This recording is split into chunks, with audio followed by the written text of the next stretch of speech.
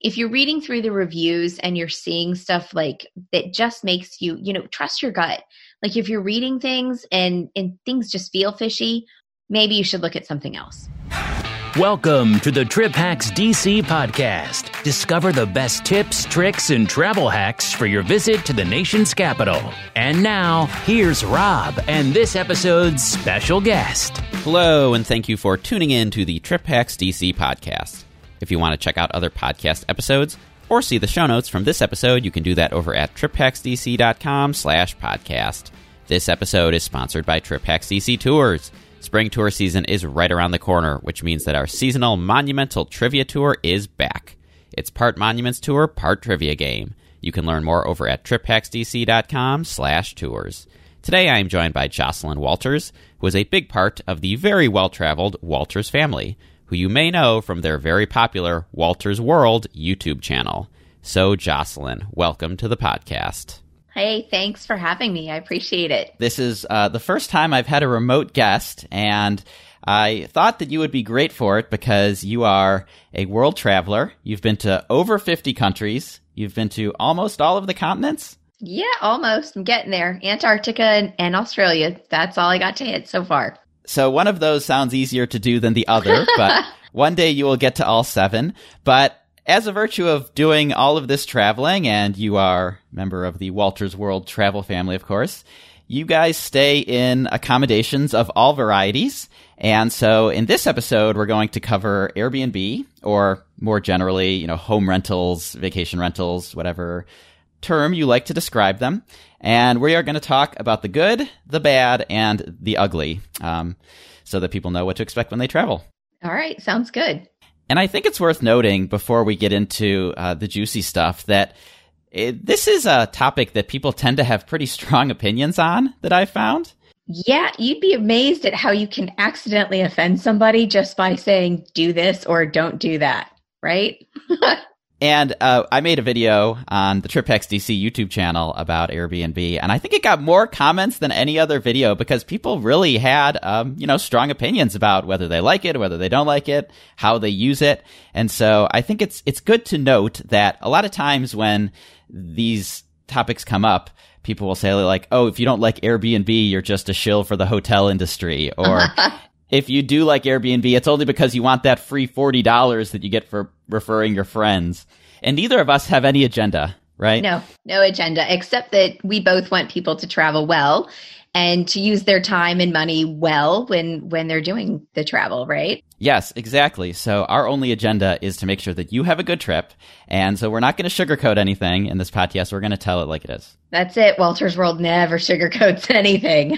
Which is one of the things I like about it a lot. Thanks. So let's start with the good. So I think the best thing about using an Airbnb is that, it's a more unique type of accommodation. And so what kind of accommodations have you guys stayed in the various places you visited that have been a little bit more unique than your standard hotel room? Well, yeah, as soon as you get out of the hotel room thing, it becomes unique, right? I really love staying in homes because we get the feeling that we're living in a place. You get to experience a little more localisms, by being maybe more in a neighborhood than a hotel is. Often if you go somewhere, there's just like this row of hotels. And that gives you a certain feeling. But if you're off a few blocks and you're in an apartment or a house, then you get to feel like you actually belong in that place. And I feel like you get more in touch with that location. And a lot of times it's more spacious as well. I know that that's one of the things that you've mentioned in a few of your videos is that if you're going to be in a place for a little while, if you're taking a week trip or more, you might want a little, those few extra square feet might make a big difference. Makes a huge difference, especially in a place like, say, Paris, where hotel rooms are minuscule. It's really nice to get an apartment. It's also great because that we often are traveling with our kids and we need a little more downtime sometimes than maybe the typical traveler. So it's great to have a place where they can just veg out for a little bit and like decompress from, running around a city all day. They get to have a little quiet time. It's also nice because like we get to do the normal things that we do at home in a home setting. So we really like that a lot too. It's funny that you mentioned Paris because the last time I visited Paris, we stayed in a hotel, and it was funny because the bathroom door actually couldn't open all the way. If you tried to open it, it would bump into the bed. That's how small the room was.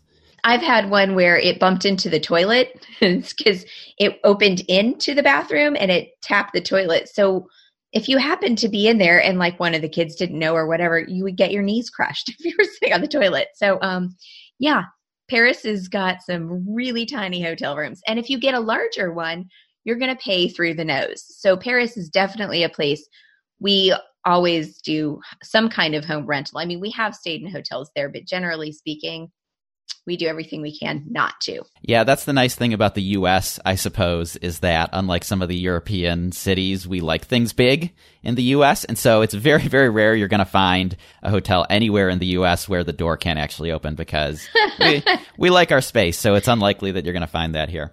So true. So when you stay in Paris, you stay in a neighborhood that's outside of the central city. And so I guess that can be an advantage too, if that's what you're looking for. So what's it like to stay in a neighborhood and sort of away from the central core? Well, the drawback to it is that I have to either take, public transportation or taxis. And we all know that if you've been to Paris, the metro system is incredible. You're always within I think it's 500 meters of a metro stop. So it's easy to get to things, but you have to do that. It's not just like right outside your door. But the thing is, we always stay in this one neighborhood right off Rue de Abbesse in Montmartre. And by the way, my French is really bad, so my pronunciation is pitiful. So's mine. Good. That makes me feel better. But we've been going there and staying in that neighborhood for more than a decade. And though there's a lot of tourism, people live there. So we have our favorite place that we get our baguettes. We have a favorite little grocery store. I get my hair cut there.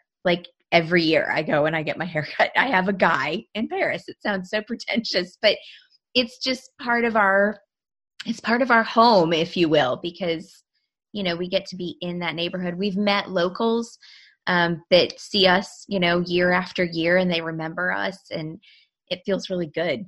So in DC, not every neighborhood has hotels. Actually, a lot of the neighborhoods where regular people actually live don't necessarily have hotels. And so a good example of this is Capitol Hill, which is a very historic, very famous neighborhood. It's got the classic DC row houses. And so if you wanted to stay close to all the sites, but you also wanted to be in a neighborhood where real people actually live, then that's often a spot where people will seek out because they can do that. So when you stay in Paris, I'm curious, you said you go to the grocery store, which I guess means that you cook in your apartment or your rental?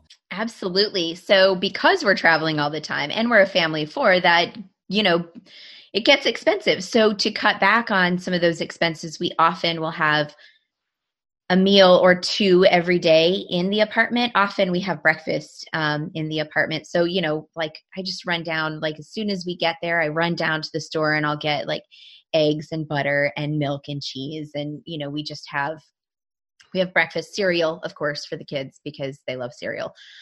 So we'll have breakfast there and we'll go out and we'll have lunch, and we may have dinner out, but we might just come home. If the kids are exhausted, we might just come home and cook dinner. And I love that because it's something that everyone does everywhere in the world, but I get to experience the way they do it with their products, which are completely different than running down to the Kroger, and picking up ribeyes or something. It's a completely different experience. And often what I love is if you stay in a well-appointed place, they'll have cookbooks, local cookbooks. So I have to occasionally translate some things on Google Translate when I'm trying to figure out the directions and stuff, but it's great.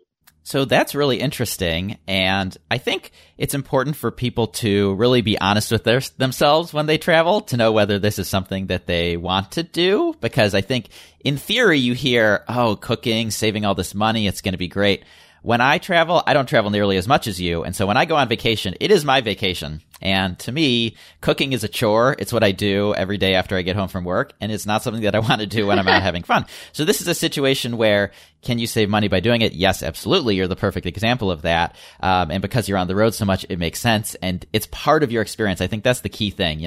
If I was traveling to another city and just going down to the CVS and buying Kraft mac and cheese and heating that up in the microwave, that's a little bit different experience than using a French cookbook to make something with a local baguette. So that's really cool that you do that. Yeah, we enjoy it. But I also love to cook. I mean, look at Mark. He's gained 100 pounds since we've been married.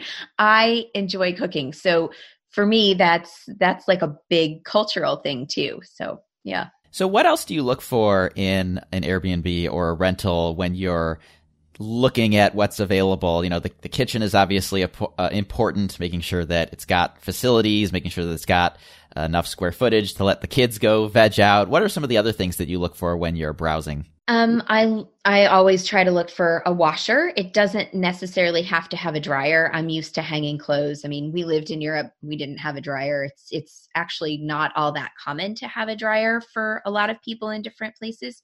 But I definitely want to be able to wash my clothes. That's a big thing. Something else that I have learned through a bad experience to look for towels and sheets. I don't think I've ever gone anywhere where there weren't sheets, but I have gone and there weren't towels. And I'm like, are you kidding me? Like that, to me, that's just an obvious, but there was one time we didn't have any. So that was something I now pay attention that's in the list of things, that come with the apartment. And pots and pans, because again, I'm cooking there. And not everybody cares for that, but I do. And then I always pack my own shampoo and conditioner and soap and all that in little reusable things.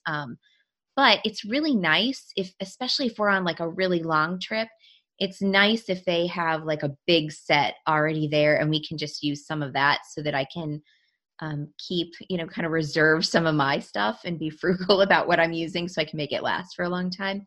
So those are things people don't always necessarily think to look for when they're looking at an Airbnb or a VRBO. No, that's absolutely right, because that's not something I would have even thought of, because things like shampoo, towels, when you stay at a hotel, those are a given. And if they're not in the room when you show up, you go down to the front desk and you say, hey, you forgot my shampoo, and they'll give you a few of those small bottles.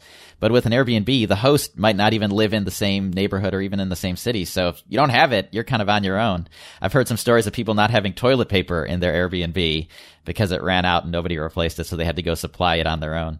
I actually, now that you say that, I have had to buy toilet paper once or twice too. I've always had some, like in maybe one backup roll, but if you're there and there's 4 of us and you're there for like, a week, 7 or 8 days, something like that, we're going to go through more than 2 rolls of toilet paper. And quite frankly, this is gross, but when you're eating different foods and whatever, you never know whose tummy is going to get upset and be on the toilet a lot. So that's something that you should definitely check into. I mean, that's just the reality of traveling. It may be gross, but people need to know about it. And it's definitely. I read an article in one of the travel magazines that it's not even different foods. It's just when you're on the road, your body is just in a different state of being. And so stuff can happen and you just got to be prepared for it. Absolutely. Never leave home without the Imodium. So one thing that people often say is, oh, I like Airbnb because it's cheaper than a hotel. And I think it used to be, but I've done some testing recently, and I haven't always found that to be the case. So in your experience, do you find it to always, often, sometimes, or never be cheaper than a hotel? Definitely sometimes. And you're right. I think that the prices on Airbnbs are changing because I think the market got so saturated. People are like, I can charge whatever I want. Somebody's going to rent it. And yeah, the prices have definitely gone up. For us, especially like in Europe and Central and South America, because there are 4 of us and our oldest son is 13, he's now counted as an adult. So we have to get 2 rooms very often. And so even if the Airbnb is on the higher side, generally speaking, it's going to be less for us than renting 2 rooms somewhere. So I have to take that into consideration. And that's us personally. It's not that way for everyone. But I definitely think that the prices of Airbnbs have gone up. Yeah, I think where it makes the most financial sense is a situation where it's either one apartment or 2 hotel rooms, because 2 hotel rooms are almost always going to cost more than 1 apartment. Now in DC, you're almost never going to find a hotel that can't accommodate less than 4 adults, as long as you're booking a regular rate through the hotel directly. They're always going to be able to accommodate at least 4 adults. Now, having 4 adults or, 2 adults and 2 older kids in a single room might be a little claustrophobic, but it's not like you're going to be required to get the second room unless you have the 5th person or more. Right. And, in the hotel, you're only going to ever have, you can get a suite, but then your price goes up astronomically anyway. But if you're getting like one of those double rooms where 2 queen beds, you're still only going to have 1 bathroom. And if you have 4 adults, that's a lot of commonality you might not want to share with people. So sometimes especially in the US, you can find places with at least 2 bathrooms. And often in Europe, I will look and it's a small number, but I can usually find an apartment with 1 bathroom, like 1 full bathroom, and then a water closet where it's just a toilet and a tiny little sink or something. And that's kind of nice when you've got 4 people again. Yeah, definitely be careful in DC with that, because we're an expensive city and a lot of apartments actually don't have 2 bathrooms. And so especially if it's like the basement apartment in a row house, it's very unlikely that it's going to have 2 bathrooms, even if they were able to squeeze 2 bedrooms into there. So that's something that you should definitely check and confirm. That is good to know. If you need to have 2 bathrooms. So that kind of is a nice segue into the next section of our discussion, which is the bad of using Airbnb. The thing that comes to mind when I think of the bad is just the inconsistent quality. And what I mean by that is when you stay in a Hampton Inn, it doesn't matter if this Hampton Inn is in Washington, D.C., Omaha, Nebraska, Orlando, Florida. It doesn't matter if it's in the city out near the airport. You pretty much know what you're going to get when you walk in the lobby. And so there's some comfort in knowing that. But with an Airbnb, it could be anything. You could walk in. It could be an absolute dump. It could be filthy.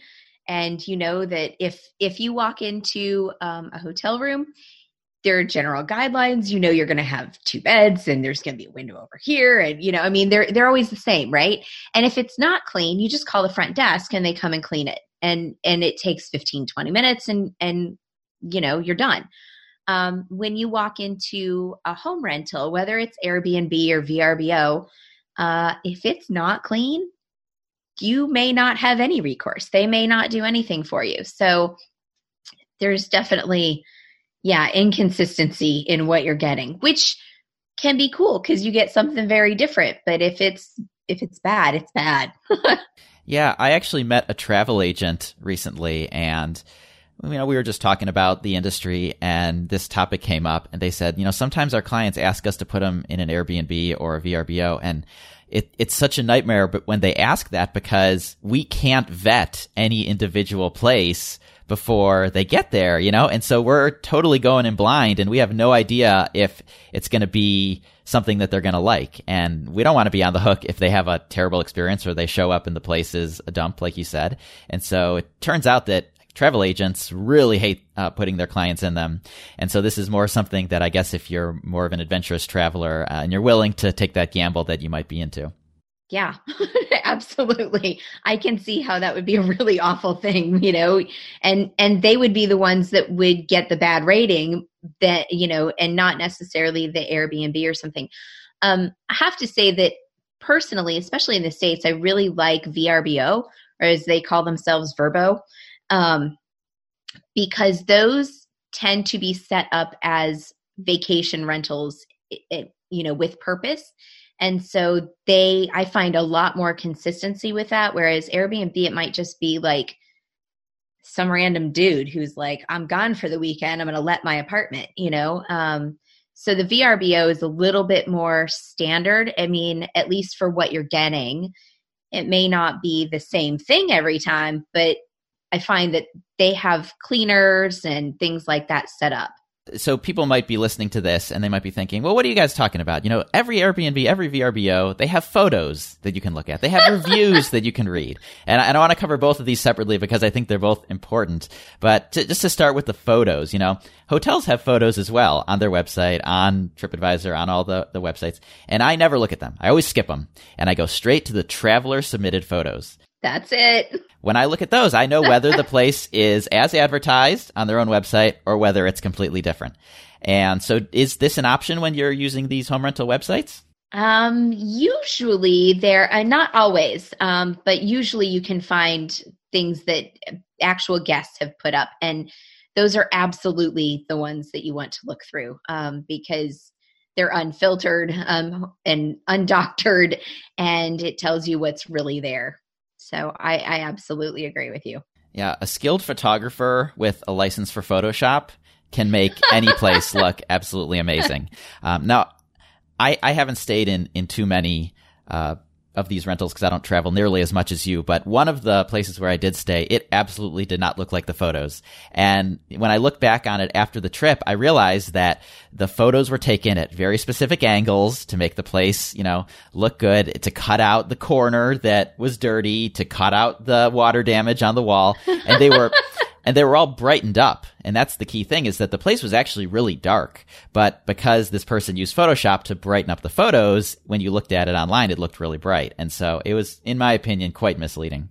Yeah. TV magic, right? So yeah, if there are user submitted photos, always go with those. And even if they're taken on an iPhone or they're not the best quality, you can at least, you know that, and you know that you can judge it that way. Whereas with a professional photo, it could be anything. Yep. I totally agree with you. So reviews. This is the other one that I feel people get tripped up by because they say, well, people leave reviews and this place has all perfect 5-star reviews, so it must be great. And I know that that's not always the case. And I think you've had some stories about that. We absolutely have. I want to start by saying that Airbnb has sort of changed the way they do reviews. It used to be that if you left a bad review, then the person that you were renting from could leave you a bad review. So there was some malice in it often. So you couldn't necessarily be really honest. And they've sort of done it now where each of you has to write a review before anything gets posted. So that's making it a little bit more honest. But there was one that we stayed in Connecticut, and the review said that every single one mentioned that the people were very, I forget the word that was always used, but basically that they were very attentive. And attentive turned out to be code for spying on you. And because they were literally looking in the windows. And that was a horrible, horrible experience. And I left them a review that was rather scathing. I mean, I guess that's one of the things you expect when you rent a place is that you have your privacy, right? And after that one, I was like, man, every place I'm going to rent, I'm going to start looking for like cameras or something. It had me a little paranoid because they were just that awful. So you have to learn to read between the lines in those reviews. And if something's mentioned often, stop and just think to yourself, is this trying to tell me something other than, they're just really around a lot, Yeah. So reading in between the lines is really key.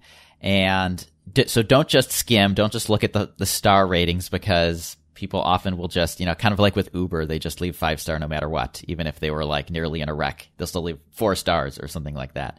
And so you can't really trust them necessarily, but if you do read, you can really pull out some nuggets sometimes that even if the stars are perfect, it's worth knowing about.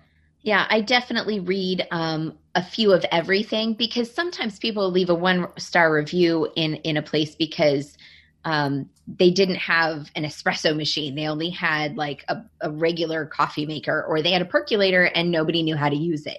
And that may be like something that's really stuck in someone's craw, and they have to complain about it and give somebody a bad rating. But to you, that may not make a difference. So read a few of like all the different, read the gamut of them. You don't have to read every review, but read a few 5 stars, read a few 1 stars, read a few in the middle, and that'll give you a better understanding of, just what this place is like.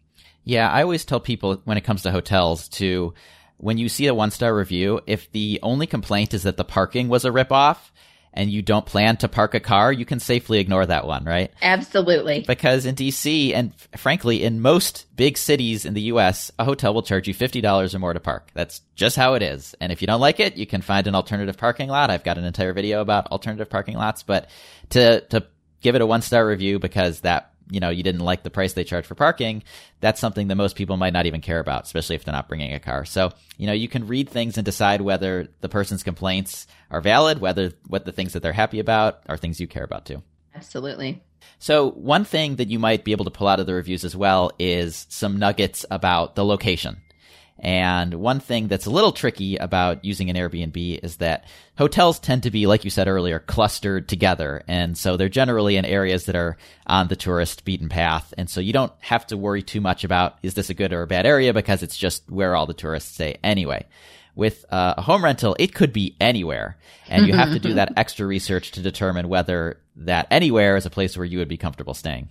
It's actually easier once you've done it once or twice. You figure out how. I get on Google and I'll just you can look up crime statistics and you can narrow it down within a city, and you can see areas where crimes are high, and you can even see what types of crimes. Maybe it's just little petty things, and maybe it's really awful. So that's where you don't want to stay, right? Yeah, and even those can be tough to navigate if you're from out of town, because in DC, if you look at that map, you'll say well, hold on, all the highest crimes are in the areas around metro stations, right? Well, the reason is because those are just the areas with the most people. So it's just like a density map, right? And when you come here, you'll say, actually, it feels very safe in all of those areas. It feels very safe near the Foggy Bottom Metro or the Metro Center station.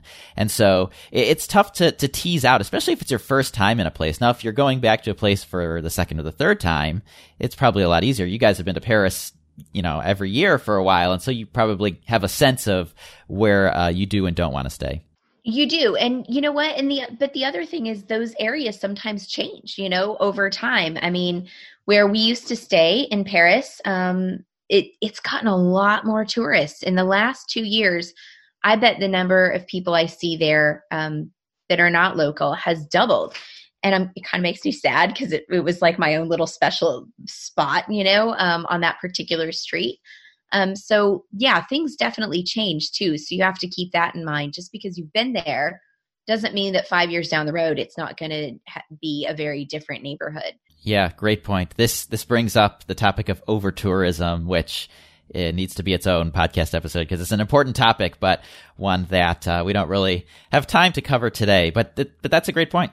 And, when people ask me about Airbnb, it's tricky because, I have this map that has 11 areas of the city where I would recommend staying. And people will contact me every once in a while and say, well, I found this place and it's outside one of those areas. And my advice is it could be perfectly fine for you, or it might not be perfectly fine for you. Now, everybody's perceptions are a little bit differently. Everyone's perceptions are a little bit different. And so, what's perfectly fine for one person might not feel perfectly fine for another person. Someone from a big city might feel safer in an area versus someone from the country. It's just, everybody's a little different. And so it's tough to make these recommendations. It really is. And often that's why Mark and I don't make recommendations, because we have a very different worldview when it comes to, not worldview, but just a different viewpoint when it comes to where we stay.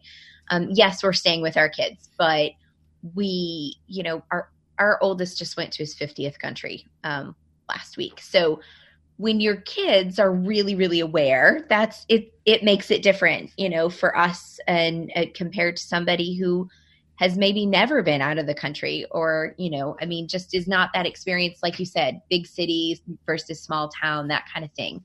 It definitely makes a difference. Yeah, I've noticed that. I have had customers from all over the world. Now, most people who come to DC are from the U.S., and it's really interesting. Someone from a really big city might come and say, everything closes early. I can't believe this place feels like a small podunk town. And then someone will come from a small town and they'll say, this is my first time ever in the big city and I'm completely overwhelmed. And so again, just your perceptions and what you're used to and where you're coming from.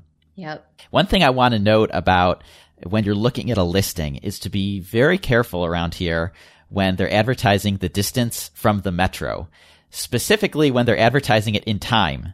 Because if it says, oh, this place is 5 minutes from the metro, what I always want to know is, well, 5 minutes by what? By foot? By car? By bike? Yeah. Because if it's 5 minutes by car and they don't have a car and the metro station doesn't have a parking lot, that number is pretty meaningless, right? And I've actually unfortunately had some of my customers who have been had by this closeness to metro claim on an Airbnb listing, and they said, no, we're not as close as they said we were, and we don't like the area where we're staying. So you got to be really careful with that. I agree. I have actually seen that several times because I may know a city and I'm looking and I'm like, that's not right. I know where I'm looking for, and that's just not happening, So it is, you can look up though, like things like bus stops in certain places. So it may, you may be able to just pull up like Rome bus stops, whatever, and see where they are in relation to where you're looking at staying. So that,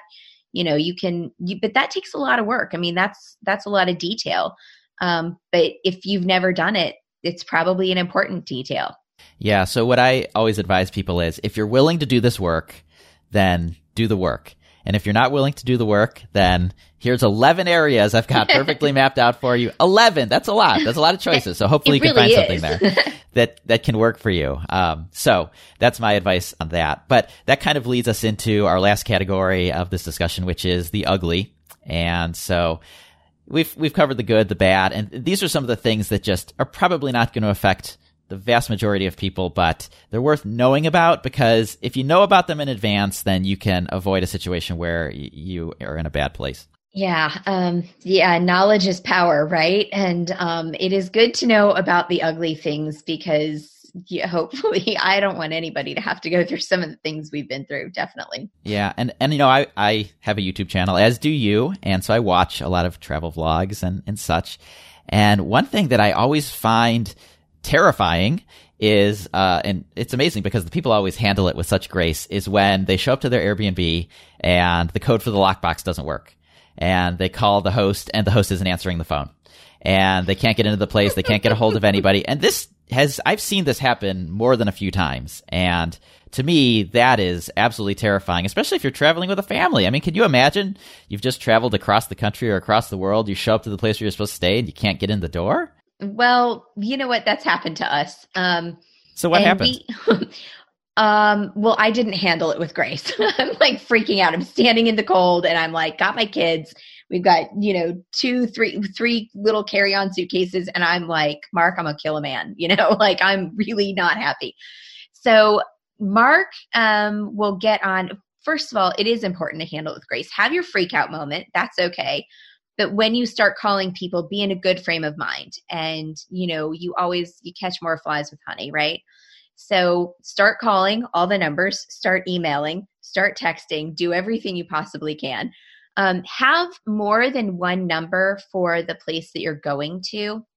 You can always contact people before you go and get a second number in case something should happen. And generally speaking, they're really cool about that. I don't actually think anyone has ever said that they wouldn't give me another number. So you just give yourself some other options. And if it comes down to it, if you're there for a while and they're not coming,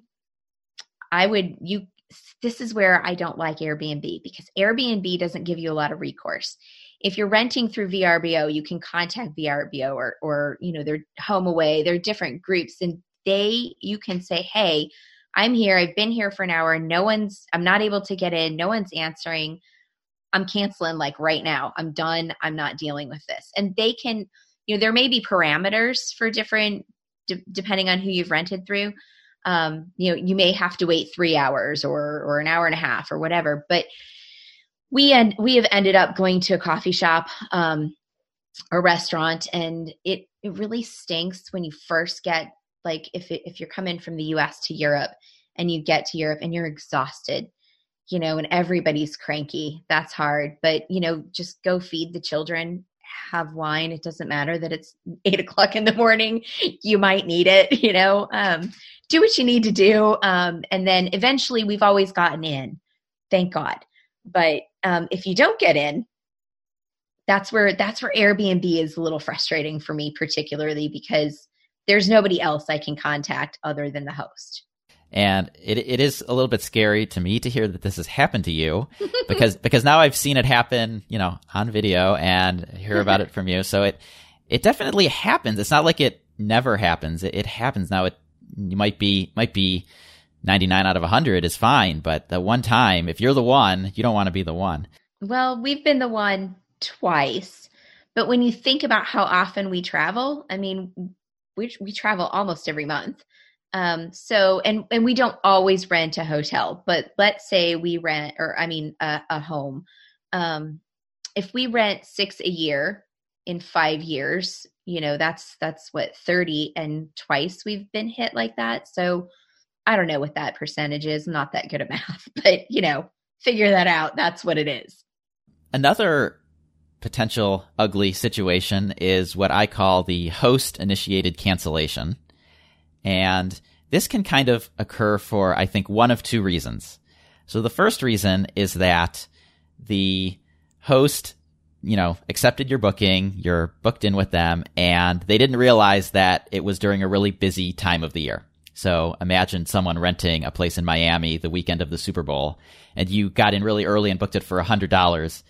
And then it gets closer to the date and they realize what they've done. Someone's offering them, $1,000 cash for the place for Super Bowl weekend. Well, they're going to cancel on you. I mean, they're just, at the end of the day, they might get penalized by Airbnb, but hey, that cash is worth it to them. So that can happen. And I've heard of that happening when someone got a great deal and they thought, wow, how lucky am I? I got a great deal on this place during, the Fringe Festival weekend or Super Bowl weekend or whatever it is. And then a week before their trip, sorry, you don't have a place to stay.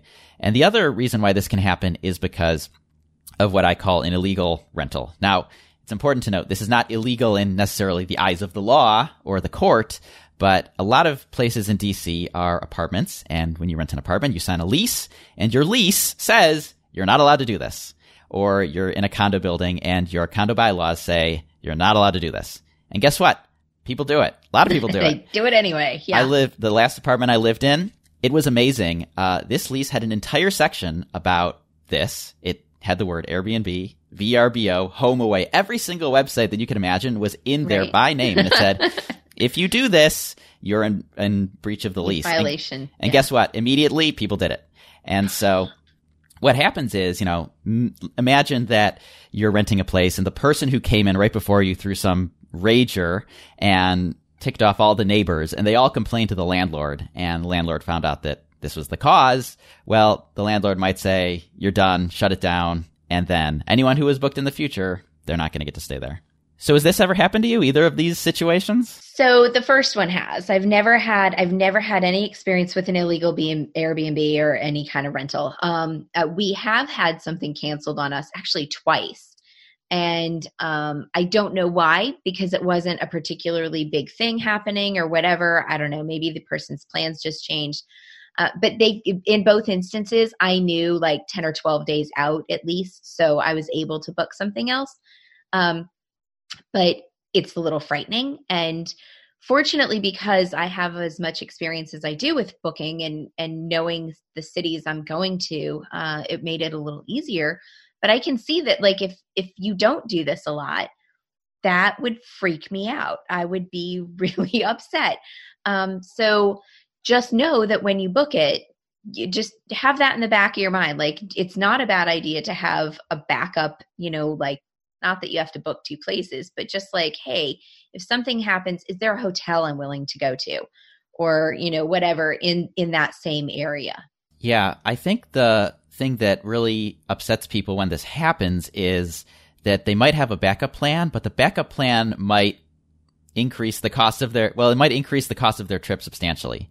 So imagine that you had booked a place for $100 a night and you find out 10 days before the trip that it's no more. And then you go on all the hotel websites and the best option is $200 a night. Now that is now just doubled your cost of accommodation, for no fault of your own. And so that's where I think people get really freaked out, because when you go on a trip, this might be your only vacation. You might have saved up for it for an entire year and budgeted down to the penny. And then this happens. And the other reason I think that people don't necessarily think about this if they're not experienced is that when you book one of these places, and I'm not sure about Vrbo, as you called it, but on Airbnb, as soon as you click the book button, they take your money. You pay up front. You pay up front. And yes. They send you, which is unlike a hotel where you can choose to pay up front or pay when you arrive. And they send you a confirmation email, and it's got a confirmation number, and it looks super official. And you think, oh, this is it. It's got to be valid. It's got to be good, binding, right? When it's really not. So, yeah, always having that backup in the back of your head in case of a worst case scenario is definitely a tip that I try to pass along. It's a tip, but like you said, it can really throw you. So, that, and I guess that's the gamble you take when you decide to book through specifically Airbnb. But I mean, anyone, I guess, could really back out of something, so yeah, you just have to be careful. And also I think that if you're reading through the reviews and you're seeing stuff like that just makes you, trust your gut.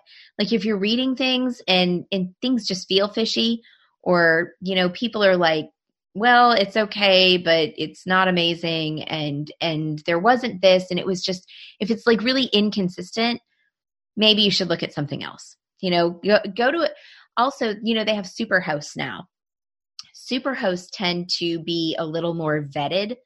And so that's something, you might want to just particularly look at that, that one category of host, because that might save you a little bit of that too. Yeah, I know Airbnb's gotten a lot of heat lately because of these unvetted hosts. There was a big article, I think either in Vice or BuzzFeed, about some huge nationwide scam.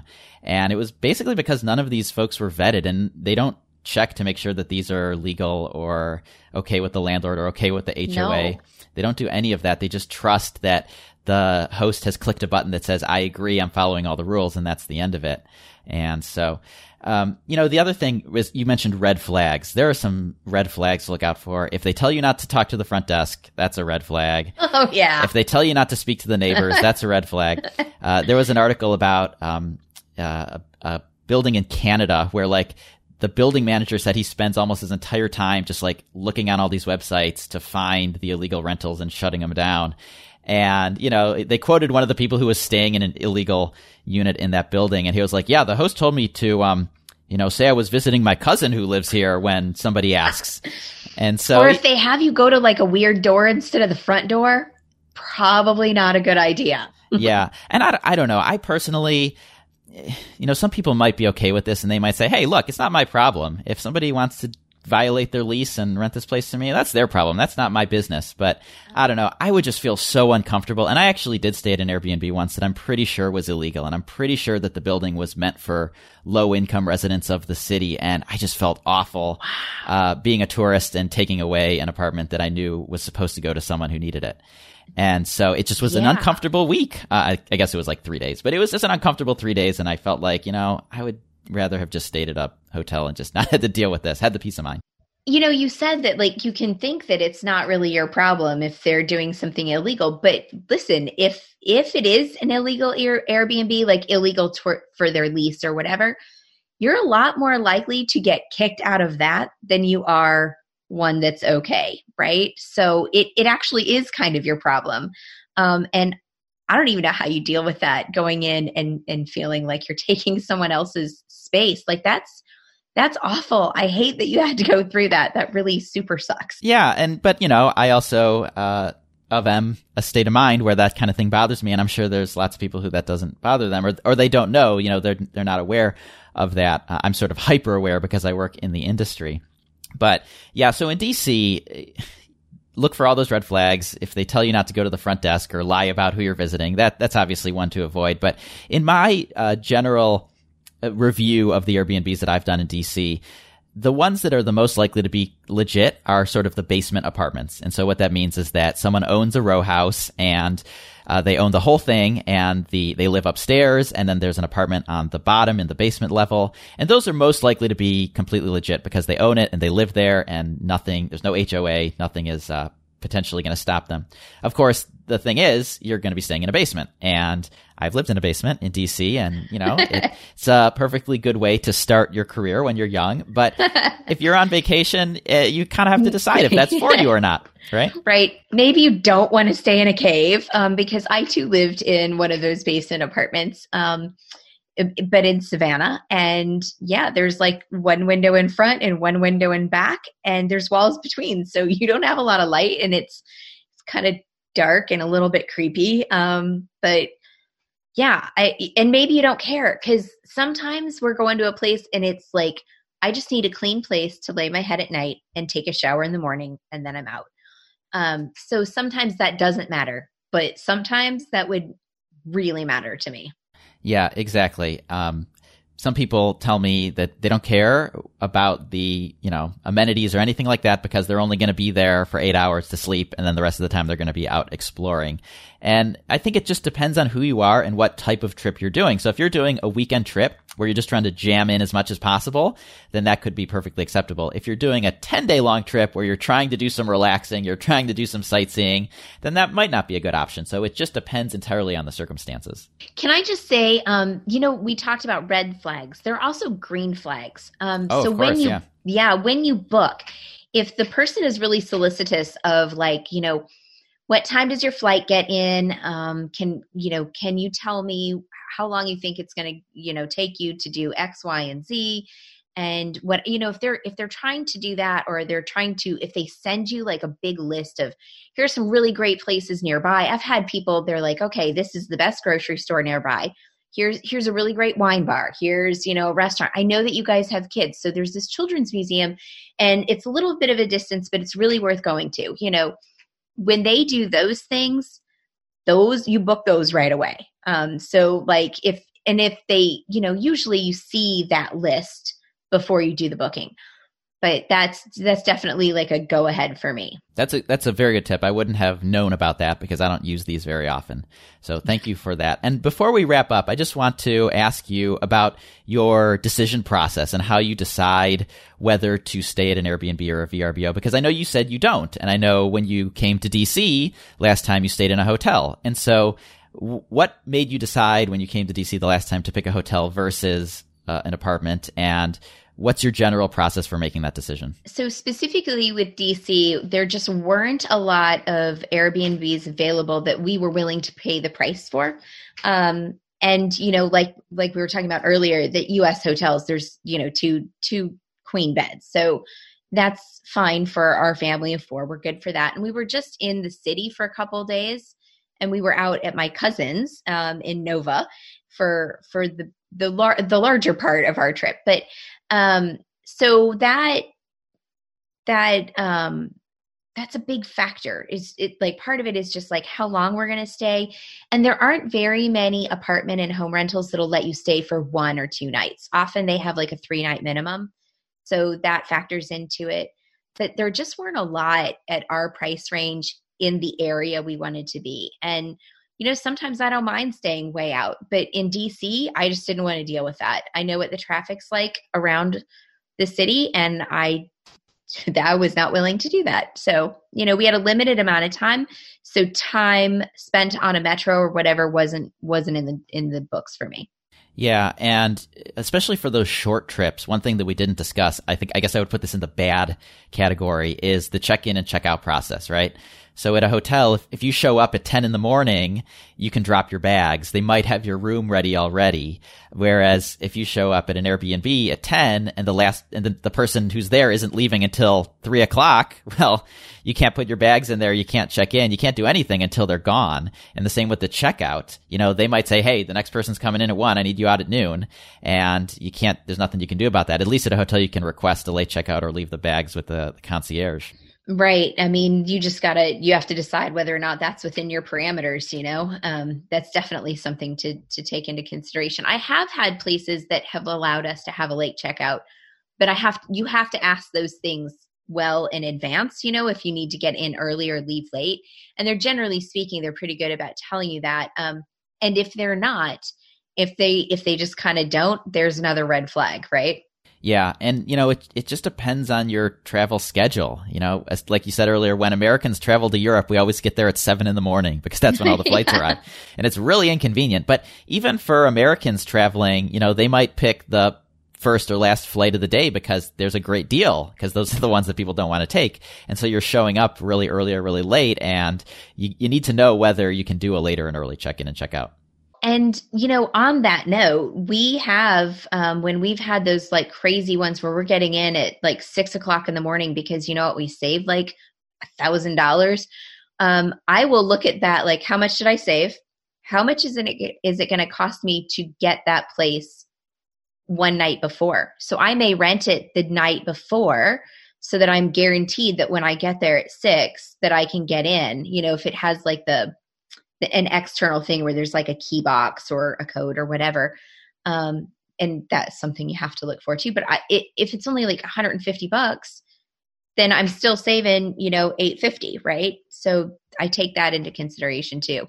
So every situation is different, and you got to do the math on every single one. Oh yeah, there's a lot of math, and I really hate math. But you're good at it because you're the one who's making these decisions. I do it all the time. Yes. So, Jocelyn, I want to say thank you for coming onto the podcast and sharing all your advice and knowledge and experience using Airbnb and with accommodations. And you have the Walter's World YouTube channel that I mentioned earlier. We do. And you're also, if I understand correctly, starting a podcast? Yep, we've been talking about it. And you know what? Mark has already said, he's like, I really want Rob to be on this. So when we get to covering the DC stuff, expect a call. I certainly will. And I will say that when the podcast gets going, I'm going to make sure to add it to the show notes for this episode so folks can check it out. But in the meantime, awesome. I'm going to add the Walter's World YouTube channel. And there are so many videos on there that it will keep you busy for a while. If you haven't already subscribed to Walter's World, you can go do that and watch a whole lot of videos. Awesome. Thank you.